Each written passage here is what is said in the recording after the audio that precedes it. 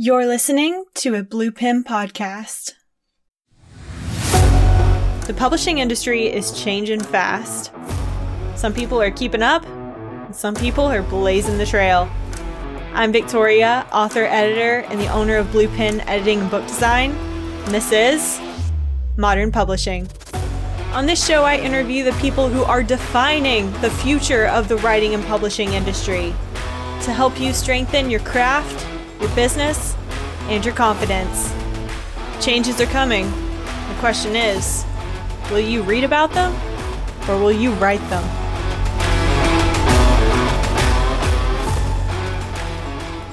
Welcome to Modern Publishing. I'm Victoria, author, editor, and the owner of Blue Pin, and today I'm on with Tanya E. Williams. Tanya is the author of 5 historical fiction novels, including Becoming Mrs. Smith and her latest, Welcome to the Hamilton. I have been her editor on those novels, and we always have a great time. She's a fantastic author, and there's a lot that I admire about the way that she runs her business and approaches publishing. So I'm really excited for our conversation today. Her work defies the idea that women have been less important to history than men. She depicts women who were strong, resilient, and crucial to the success of the world. And to kick it off today, I kind of want to start there. So Tanya, if you could, maybe tell us a little bit about yourself, anything you want to share, and then talk to us some about how your work highlights women's contributions to history. Of course. Well, thank you for having me. It's always a pleasure to get together and chat with you. It's time flies, always. So I write historical women's fiction. I like a timeline set in the past. I think it gives us a little bit of distance from our present day, and so it's easier to look back at difficult, challenging times with a little bit of space. But one of the things that has always stuck out to me is how women through history were sort of viewed. I think it's changing as we go forward, but they were sort of viewed as not being strong or not doing amazing things. And March was Women's History Month. And this is the first year where I have seen a plethora of highlighting of women throughout history. And it's been really exciting. I mean, I just read the other day that central heating, we have a woman to thank for the initiation of central heating. And I was like, well, good on you. I mean, I wouldn't be surprised if a woman invented the indoor plumbing too. So, because we like to be warm and comfortable. So that sounds right. As I'm sitting here sipping my tea, that sounds. We're pretty, and I think we're ingenious. And the interesting thing is that we have for so long been used to making a difference in the world without pay or at a lower scale of pay and without recognition. And my son recently came home with a magnet for me, and it had the quote from Virginia Woolf that said, throughout most of history, anonymous was a woman. And that just resonated with me. And I think that even though a lot of my characters are regular, everyday people, they're not well known, they weren't prime ministers, they weren't royalty, but they had to be strong in order to live the life that they had. And I think that's true of all of us in every walk of life, male, female, binary, non-binary, doesn't matter. Humankind has struggles, and we should all be recognized for where we are at with a process on any given moment. And I think writing stories and reading stories that allow you to see somebody else overcoming a struggle gives you permission to also step into your own and do hard things. We can do hard things. That's one of the most wonderful things about your writing, I think, is even though you're writing about these very different times, it's always relatable it's always, there are always parallels between the past and the present. There are. That's actually what intrigues me the most, is that throughout history, like, technology changes and innovations change, but our core wants and desires and needs don't really change that much. So we're still trying to get to the same places in our lifetime, no matter if you were living in the 1700s or 2023. It just seems to be the same kind of issues. There was there was a line in that movie, Eat, Love, Pray, or Eat, Pray, Love. Sorry, I said that wrong. Eat, Pray, Love. Elizabeth Gilbert wrote that, and they were talking about a woman who was a counselor, and she was about to counsel refugees, and she was very anxious about it. And when she got to the refugee center and she sat down with these women who had just been through like absolute horrible situations, what they wanted to talk about was their love life, and how, this friend is now seeing the boy that she was seeing, and what can she do about that?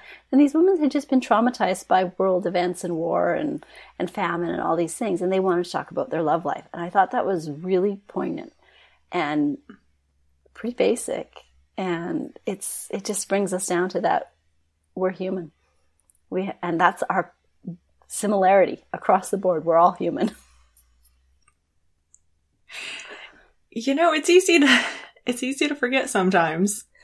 It's easy. I feel like we spend a lot of time talking about our differences, which are important and shouldn't be neglected. But especially as writers, we are always trying to hit at those relatable base emotions. Yeah. Even if the reader hasn't experienced the specific thing that you're writing about, you need to strike a chord with them so that they can feel that empathy with your character. Yes. I agree.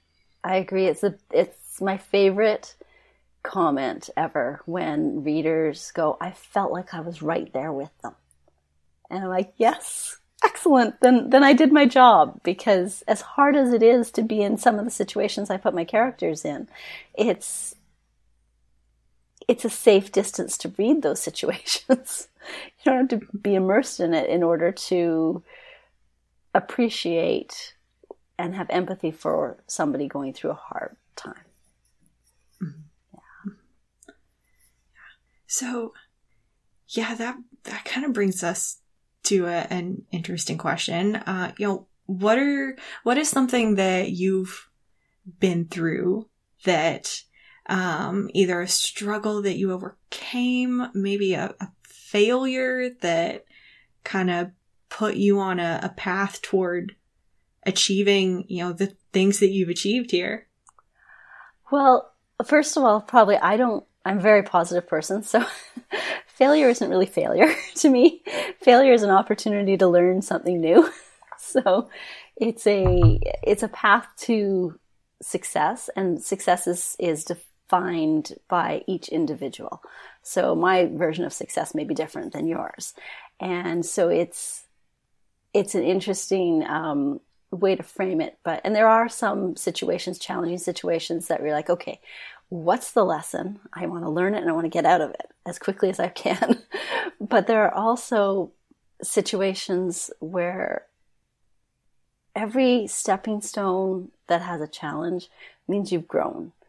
And so I think if you're open to pushing your boundaries and pushing your limits of what you deem you're capable of, you'll continue to grow, and you will continue to bump up against those borders that could go either way. But you always learn something, no matter what. You're always going to learn something along the way. So I don't really consider them failures. But I think that it challenges for sure. There's been a lot of challenges, but I think the biggest one, and I don't know if this is, I don't believe it's just for women. I think it's probably more age related than anything. in the beginning, I've always written. I wrote stories. I remember telling my first story when I was 5 years old, to kneel beside an alfalfa field, talking to the crickets, and and I was only allowed to creep along the field so far before my mom would rap on the window to say, like, come back. My family, my sister and my mom had very, very horrible seasonal allergies, so I was the only one that could go outside and play in the springtime. And so I was crouching along, and I was telling a story to the crickets, and I was telling a story about the crickets. So I'm not really sure that it resonated much with them, but but I've always told stories. I've always loved hearing stories. So I wrote and I wrote and I wrote and I wrote in my head. And as a teenager, I wrote bad poetry. And as, a young mom, I started writing a novel. And I went to a writing workshop, where I got a one-on-one critique with a local author.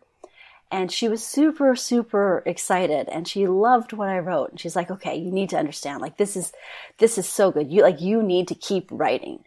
And that was great for about 2 weeks. And then I went, ooh, wait a minute. If I show people what I've written, they can judge me for what I've written. And fear set in. And fear stayed with me, and I took a very long 17-year detour. I stopped writing on an actual form, continued to tell myself stories while I pursued other things. And it took, life-changing events to pull me back to what I was supposed to be doing, which was writing stories. But by that time, I was, in my 40s, had a little more wear and tear on me, and a little more experience, and a little less, I'm not really going to be everybody's cup of tea, and I'm okay with that. And so I think the biggest challenge was 17 years of letting fear hold me back. And eventually you just push through it, and it's hard and it's nerve-wracking. And at the end of the day, though, you're a stronger person, and belief in yourself is the number one thing that you could ever give yourself. I once did a social post recently. It was so good. I saw it. I borrowed it from somebody else. And it was, nobody else needs to understand your calling. It wasn't a conference call. And that was like, I love that. And that was the epitome of it for me. For me, I was like, you're right. I'm responsible for this. So that was long-winded. So no, that is so, I don't think there is a writer alive who hasn't felt that in one way or another. It's not the same for everybody. For some people, it's fear of rejection, and some people it's just imposter syndrome. But everyone at some point has felt afraid of either sharing their writing or, God, I think sometimes just creating, that process of taking something that in your head, sometimes it can seem so perfect, and just this idea, this story that hasn't yet been tarnished by actually trying to put words to it. Yeah, I completely get that. It's perfect in my head. Let it just stay there. Yeah, exactly. But it's scary. And it's, like you said, it's something it takes practice to get past that. It does. But daily. Is there anything that you intentionally do to help kind of keep that fear at bay? I think I'm aware of it, and the way I frame it is, there's going to be fear in life, and fear is absolutely welcome to join us and come along for the ride, but fear is not allowed to have the car keys. So it cannot make those decisions. It can have input. It can backseat drive all at once, but it will never, ever have the steering wheel and control of my life again. Not in that way. I love that. I love that. I think it really is when you do try to push it down and pretend like it's not there. It makes it worse. It comes back bigger. It grows in the dark. Yes. Oh my gosh. Hashtag fear grows in the dark. Right. It totally does. Yeah. You shine a light on it and say, you know, I see you, but you're not in control. That's it. Exactly. What's the next step in your writing career? Chart a new path with a team of industry experts. Visit bluepinbooks.com. Throughout the course of your career, you've published 5 novels now, correct? That's right. 5 novels. Yep. Yeah. I should know. I've edited all of them. Should be able to remember. I still have to count them on my fingers, so. Yeah. How have your personal goals changed throughout your career? Have they stayed the same or have they adjusted? That's a good question. I think that having grown up in an industry where in a world where there really only was traditional publishing, that was the only route. I think that I started out with a bit of that dream of being traditionally published, but I am also fairly, my friend likes to say, type B plus. But really, it's probably I'm a little type A. I like to know the ins and the outs of things and how it actually works. My dad has always taught me that if you want to learn how things work in a business or an industry, they get in at the bottom level and learn the whole thing. So my goals have shifted because I'm not saying that I would never say yes to a traditional publishing deal and become a hybrid author, but I do like independently publishing because I get to see the whole process and I have a little bit more control. Well, I have a little bit more of an illusion of control for my own process, my own books. It comes with it's a double-edged sword because it comes with a lot of hats you have to put on in order to run the business. But it also has, successes are big, and they're big for a community of people that I take into my fold for the process because it's not just mine. That's actually the number one thing that I love about working with you as an editor is that I work in solitude, and then I share it with you, and all of a sudden it has a life, and it has somebody else who's got the stories back, and it helps me with blind spots because you will always have them as you write. And so I think my goals have shifted, and I think if you connect with the right people to get a good quality is very important to me. So a quality novel that people can get lost and escape with, learn from, feel, all those things, that is now my goal. With each book, it's now my goal, and you don't do that by yourself. Yeah. That is one of the most challenging things, I think, from going from writing to publishing. Besides the shift from looking at your work as strictly art and storytelling, and then shifting to the business. Marketing. And hey, you're now trying to sell this. Yeah. One of the most difficult things, and this is true for indie and traditional authors. So everyone has context here for our conversation. Tanya has published exclusively independently. I'm going the traditional route. So, between the two of us, we see both sides here, and in both cases, it's hard. to take that jump and say, all right, this is now a group effort. Yeah.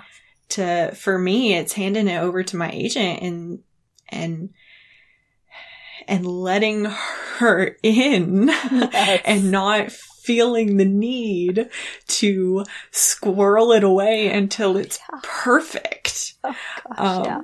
That's so true. So true. It's really funny that you say that, because I'm, for the first time ever, I'm actually about to give a story to my betas before you get it for the reread and the line edit. And I'm like, wow, I like to send them a cleaner copy. I like to have Victoria's stamp on it before it gets to see the light of day anywhere.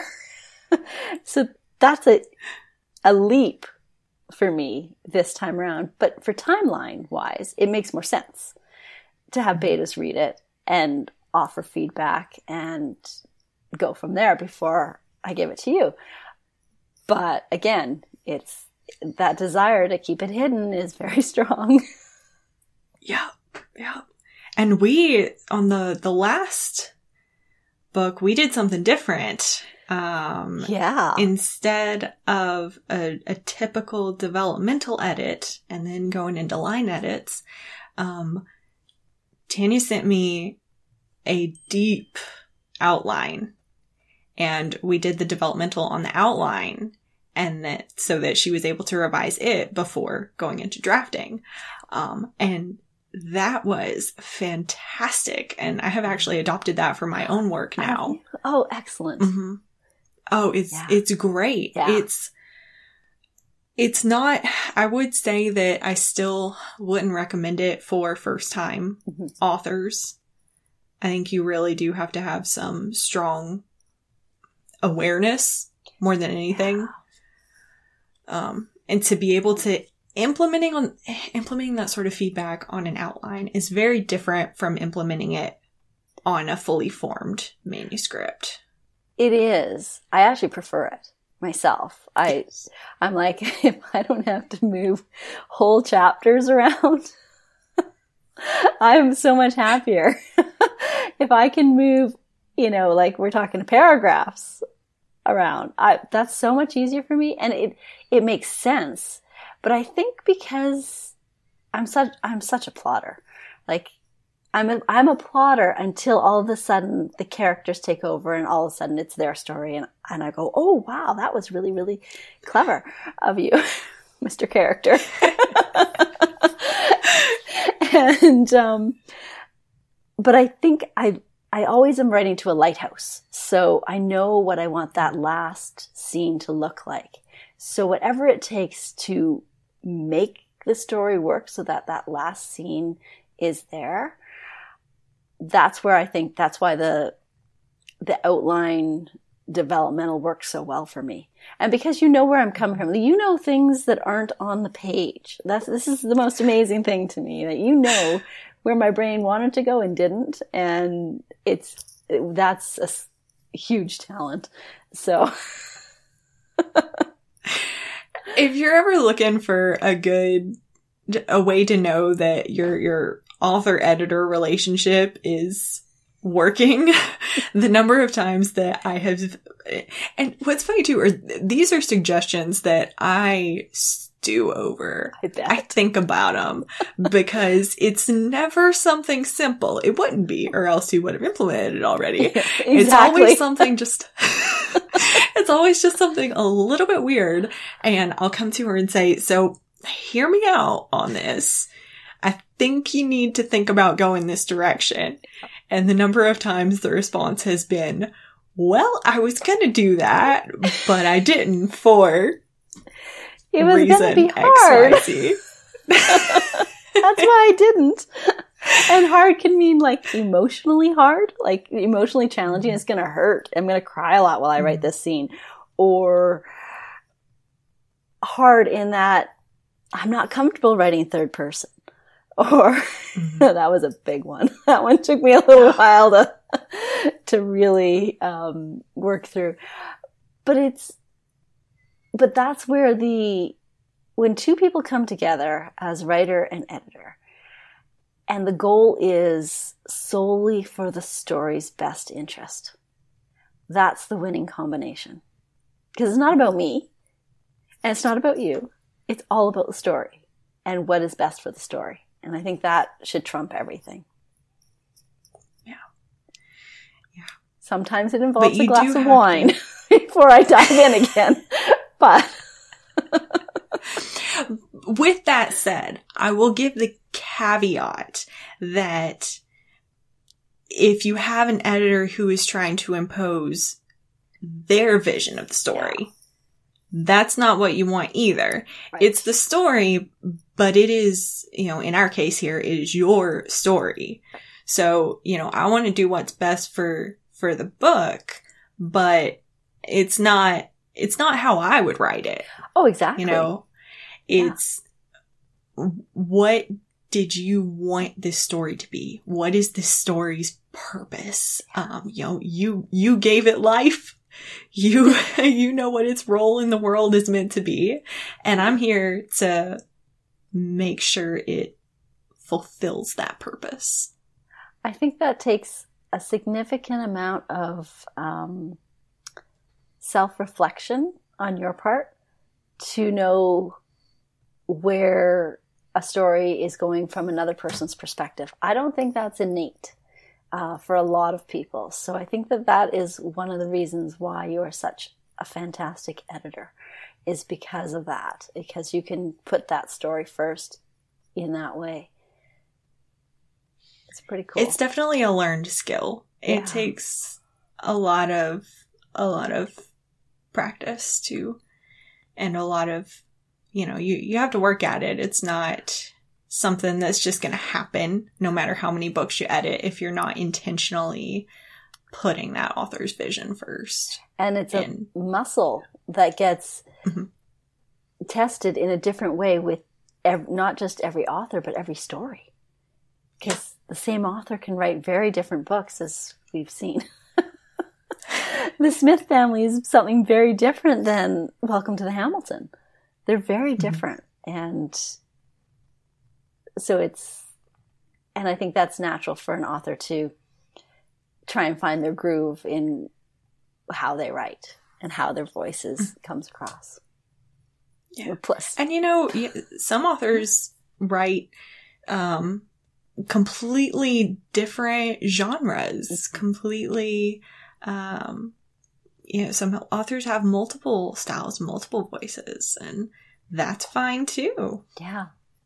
Yeah. Harder to market, but yeah.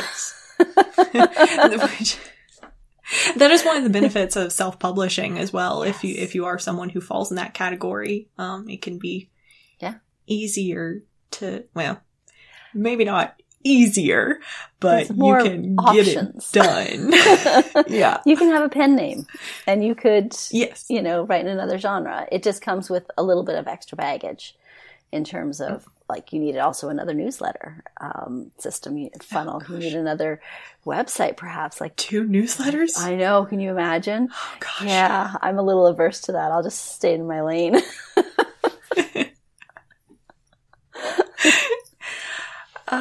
I mean, this kind of moves us into our conversation here about the industry and the way it's changing. Yeah. Where do you see it going?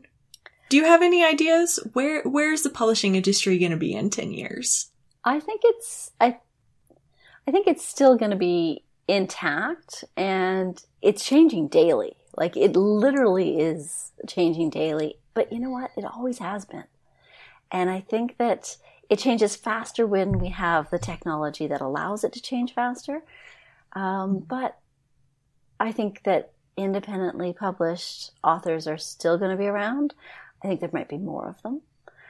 I think that traditional publishing will still be around, and I think it will find its footing.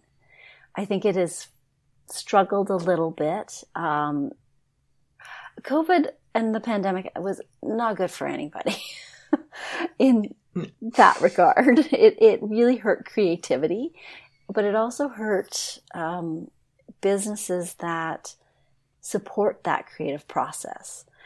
So I think that that's a challenge as well. But I think that I still think we're on a really good path. I mean, we've been telling human nature. We've been telling stories since before we could communicate. We were drawing on cave walls, telling stories about the tiger that just about got us. And, that's part of who we are as a society. And I don't think that'll change. Now we have audio, which is fantastic. I love audiobooks. Ebooks are a thing for a certain demographic of people. And there's lots of people who still love the feel of a paperback book. But there's multiple other options out there. And, you add in AI, which is a whole other thing in itself. And we'll see where that goes. Crazy ball game. It really is. And I think that there's definitely advantages for people who jump on things early. But I also think there's advantages for those that hang back and wait and see what happens. And overall, I think if you find what resonates for yourself and you find your group of readers who it also resonates with, publishing and books are going to be out there for, I would say, forever. Yeah. I mean, when you look at it in the basis terms, like you're saying there, storytelling it's human nature. Yeah. And the mode of delivery changes. Yeah. But there's no way to go without it. And we have other options now, even as far as television and movies and everything, but it's not the same. It's not the same as having a written story that you have to complete. Yes. If you're watching a TV show or a movie, it's passive. You're getting fed absolutely. the information. But when you're actively completing a story, you're putting a part of yourself in there with it. And that's what makes it so special. And it's actually one of the things that is the most challenging aspects of being an author and the most rewarding aspects of being an author. When you write a book and you release it to the world, that book is a different book to every single reader who reads it, because they brought with them their own life experiences and their own view of the world. And so they're reading your book, which is no longer yours, to the colored and tones and everything like that their life has brought them. Mm-hmm. And that's a challenge, because you want to make sure you're showing your book to people who it resonates with. And sometimes you strike a nerve with somebody who wasn't in a place to receive it or accept it or understand it. But it also is this opportunity of such great, deep connection with another human who just gets it and can appreciate it. And that's magic. That's pure magic. Yeah. Readers are really special people. Yes. And, as much as the industry changes, it is nice to remember that doesn't change that connection between the author and the reader. No matter how it's delivered, no matter what the process was to get it from a draft on your computer to an actual book that they can either hold or flip through or listen to, that final connection does not change. That's exactly it. Yeah. That's why I think we're in good shape. I don't think we have to worry about the publishing industry.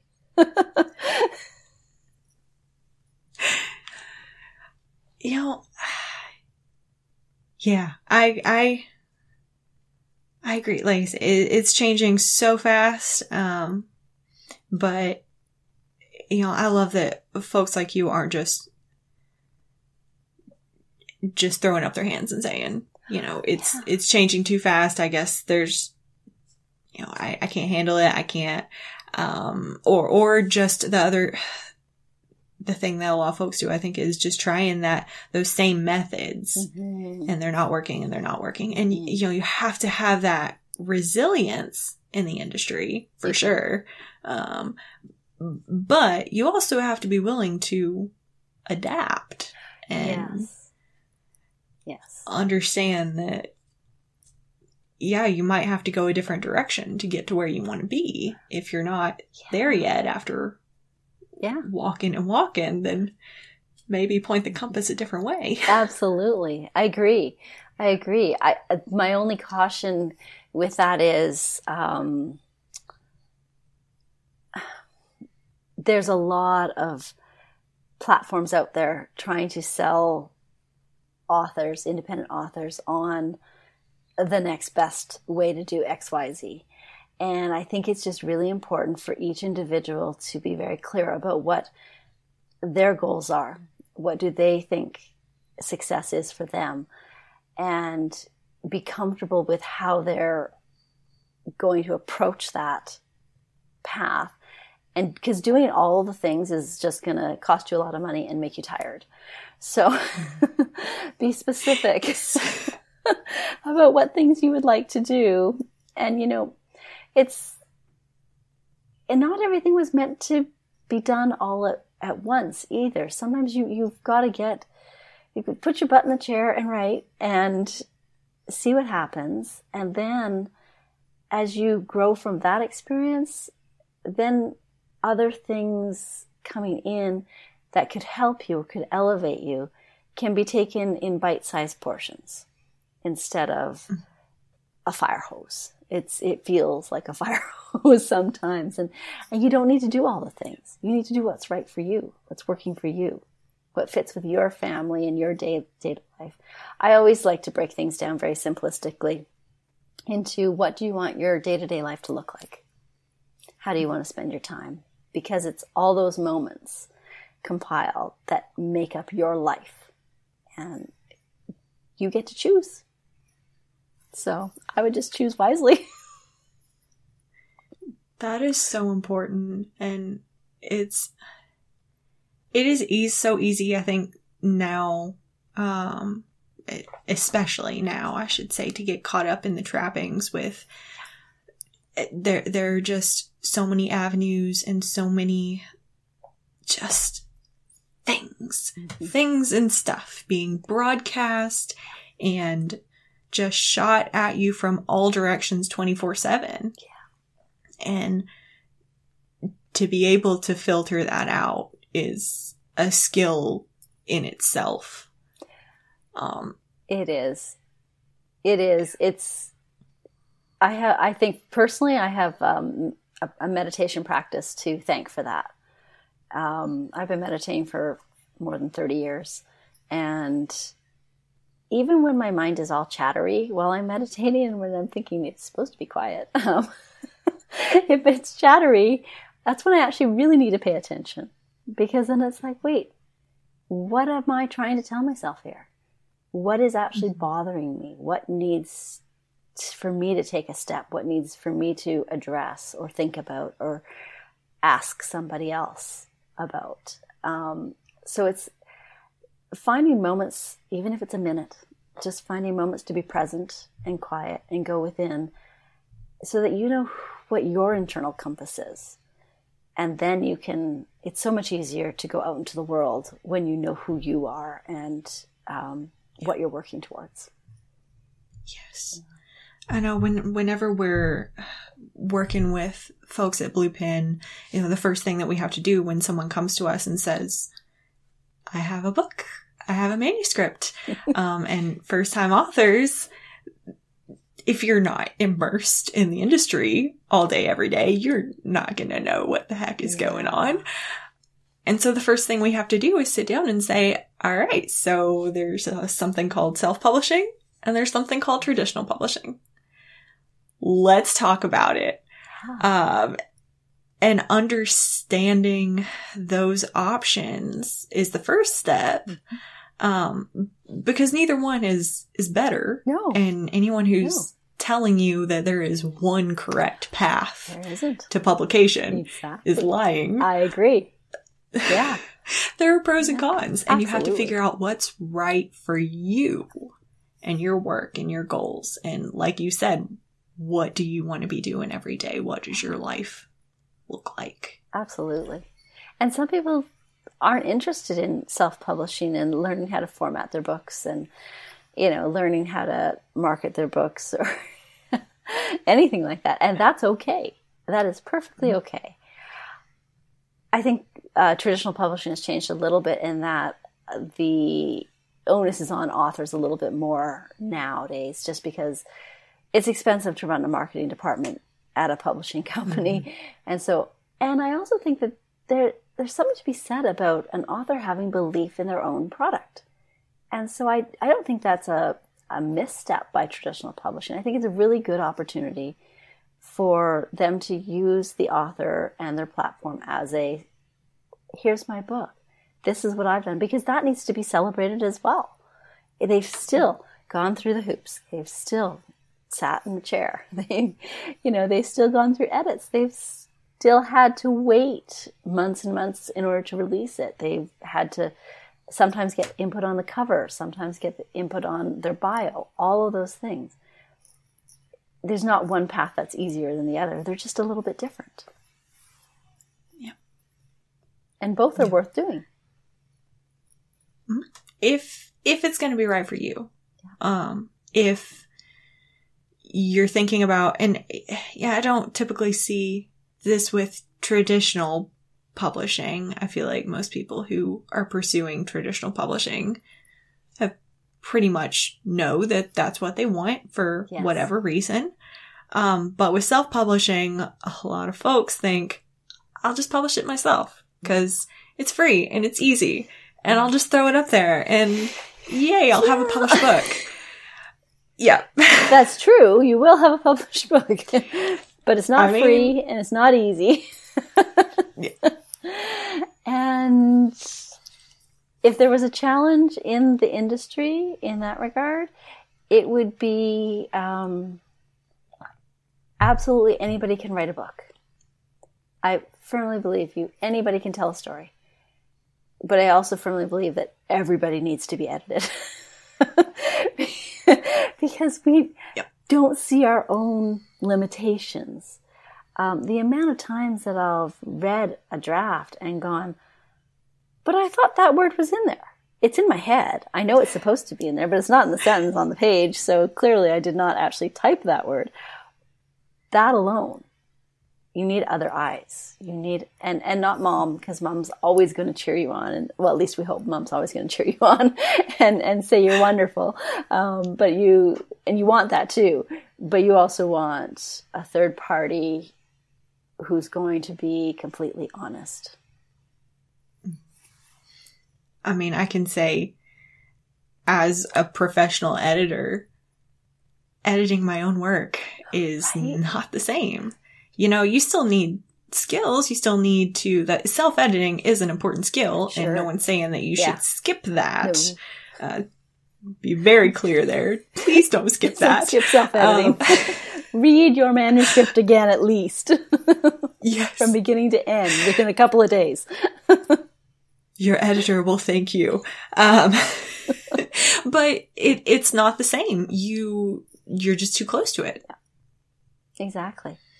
Exactly. And it's hard to kill your darlings when you really loved a sentence or you really loved a scene, even though it doesn't fit, even though it doesn't work for the character. It's difficult to cut them out of it. So for me, I think it really has worked to frame it as once I release it to anybody other than myself, it's an entity all its own that I can now go back to with a different perspective. I don't have as much of an emotional attachment to it as I did before, which is interesting because it's kind of two-sided there where you want to be emotionally invested.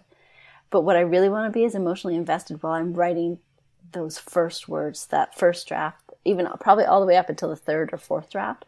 I want to be emotionally invested and I want because I want to feel what the characters are feeling so that the reader will. But after that, I want you to actually be able to read the sentence and understand what I was trying to say. So there's that. And, I know we've all heard the quote, write drunk, edit sober. And you can take that literally if you want. I'm from East Tennessee, so anything goes. Take that as you will. But moonshine and all. Oh yeah, look, you gotta find someone in the woods. He's probably got a beard down to his belly button and get you some of that good stuff. But I like to think of that as well as, write with that passion. Yeah. Write drunk on your words, Yeah. right? Drunk on your story. Let yourself get lost in it and swept up in it. Yep. And then for me, I like to, all right, finish the draft, wrote that last word. I'm going to close it up and not look at it for a while, depending on, it's different for every story. But for me, it's usually a month. Wow. It's usually a good time frame. I'll just, and I usually start working on something else during this time. Get my mind off it. But yeah, don't touch it for a little bit. Get some distance and then come back to it and be clear-headed, be objective, be, like you said, you have to kind of disassociate from it a little bit. Yeah. And otherwise, I mean, if you're still feeling like it's part of you, then it makes those next steps just oh yeah, and you'll avoid hard. Doing them. That's the thing. Yeah, we like to avoid pain, so we're good at it. We're really good at it. The other thing is too is that it's helpful to get your story in a different format, whether that is putting it on your e-reader or your iPad or your tablet or something like that, or actually printing it out. I'm sure my husband cringes every time I print out a manuscript. However, I am a paper person and I do double-side it, so I use the most space. We love trees. We love trees. Promise. I love trees. I live in a natural rainforest near Vancouver, Canada, so we have trees everywhere. I love them. But I also love to hold them and I can move sections and I write in the columns and I make all my notes for that edit. And it's interesting that you say that you give it a month. And I've heard that advice so many times, to let your manuscript rest. And I seldom do. And I think the reason I seldom do, and you're probably going to laugh at me for this, but by the time I get to the end, I can't remember at all what happened in the beginning. So that's fair. I need to take that ending that I've got fresh in my mind and reread from the beginning, like within a matter of days, so that I can actually tie up all those loose ends. Otherwise, they'll never get tied up because I won't remember them. See, and I love, this is part of developing that awareness as a writer of what works for you. Exactly. What is but the trick is that you have to be honest about it. You can't say that, I don't edit because that's what works for me.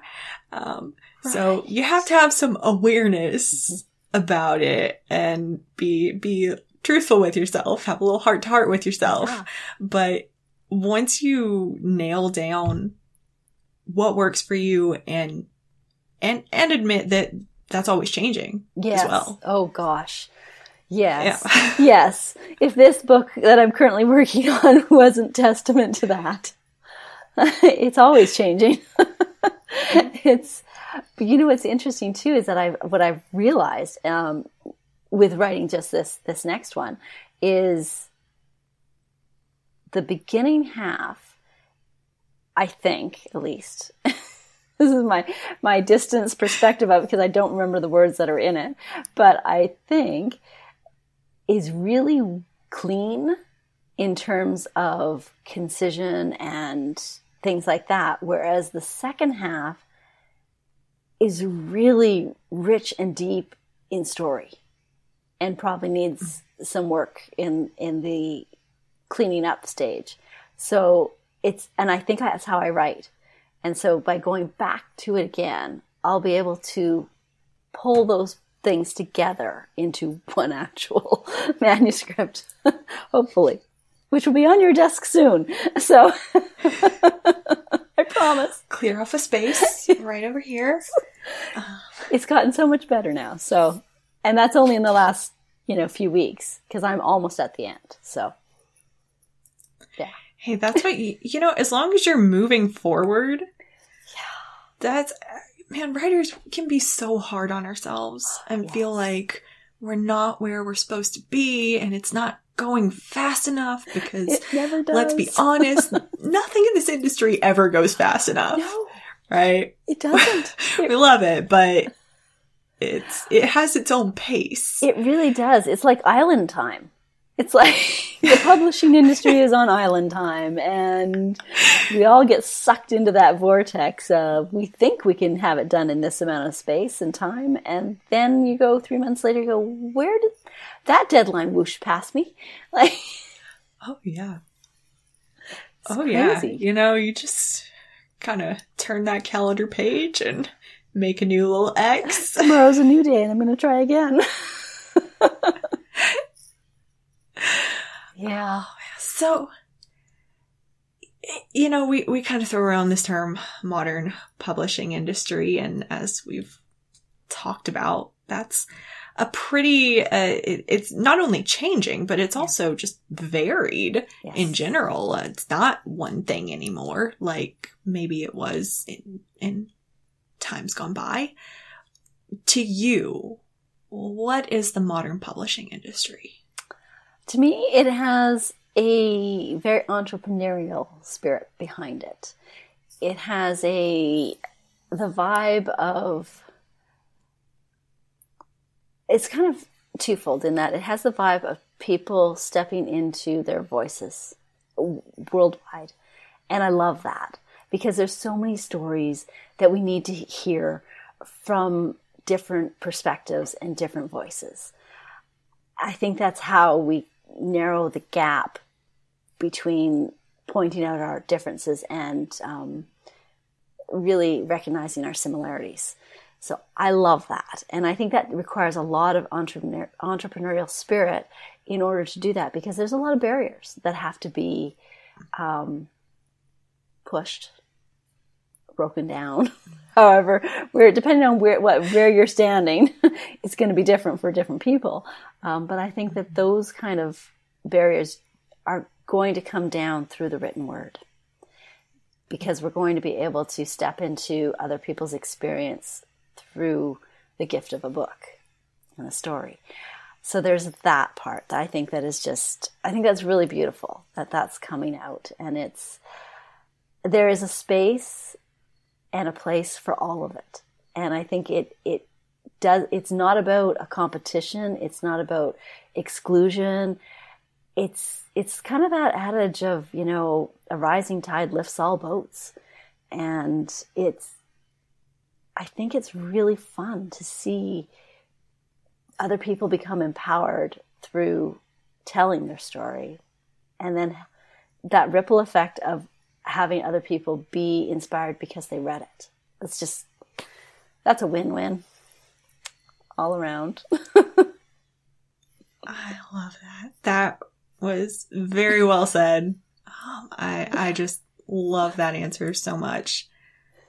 And, do you see yourself as a trailblazer in the industry? Do you see yourself making room for folks to come behind you? Well, I don't consider myself a trailblazer at all, but I definitely want people coming behind me. Whenever I've been presented with the opportunity to help an up-and-coming author, it's easy for me to say yes to those people who have the work ethic and the vision and the desire to tell their stories. It's very easy for me to help those people. And I do. I belong to 2 different groups. And you know what? It's wonderful. It's so fascinating. And and it's all female, which is interesting as well. But we're all about supporting one another and helping each other reach our own goals. And it opens your eyes to how other people approach things and other skill sets that you may not have. And it's so fantastic. I really highly recommend a community that you can meet with, even if it's just, virtually. And that's what we do. We meet virtually. And it's fantastic. We learn so much and we laugh a lot. And what it is? It's being understood, completely understood. When you come to a group of writers and you say something about the writing process that is, you're stuck or something's stopping you, it's like you entered the middle of a conversation in another language, and yet every single person there understood what you were saying. It's complete and total. That's my tribe. Those are the people that get it. Yeah. And I think that's important to have. For sure. Yes. I agree completely. Well, I can tell you, you may not see yourself as a trailblazer, but I can guarantee that some of these other writers are looking at you and looking at the books that you have put out and what you've done in, a very difficult to navigate industry and portion of the industry, and saying, look what she's managed. I bet I can do that. I hope so. I'd love to be able to inspire somebody. And I hope I do. And I think that's just the human thing to do is, you should always be looking behind you to see if somebody else needs a hand up. Always. Because I didn't get here by myself. There was countless individuals that I turned to guide me. And I think that just keeps on cycling through and circling around, and we all need to do that. You can't just look within, you have to look ahead and you have to look behind. Wow. Yeah. That's very well said.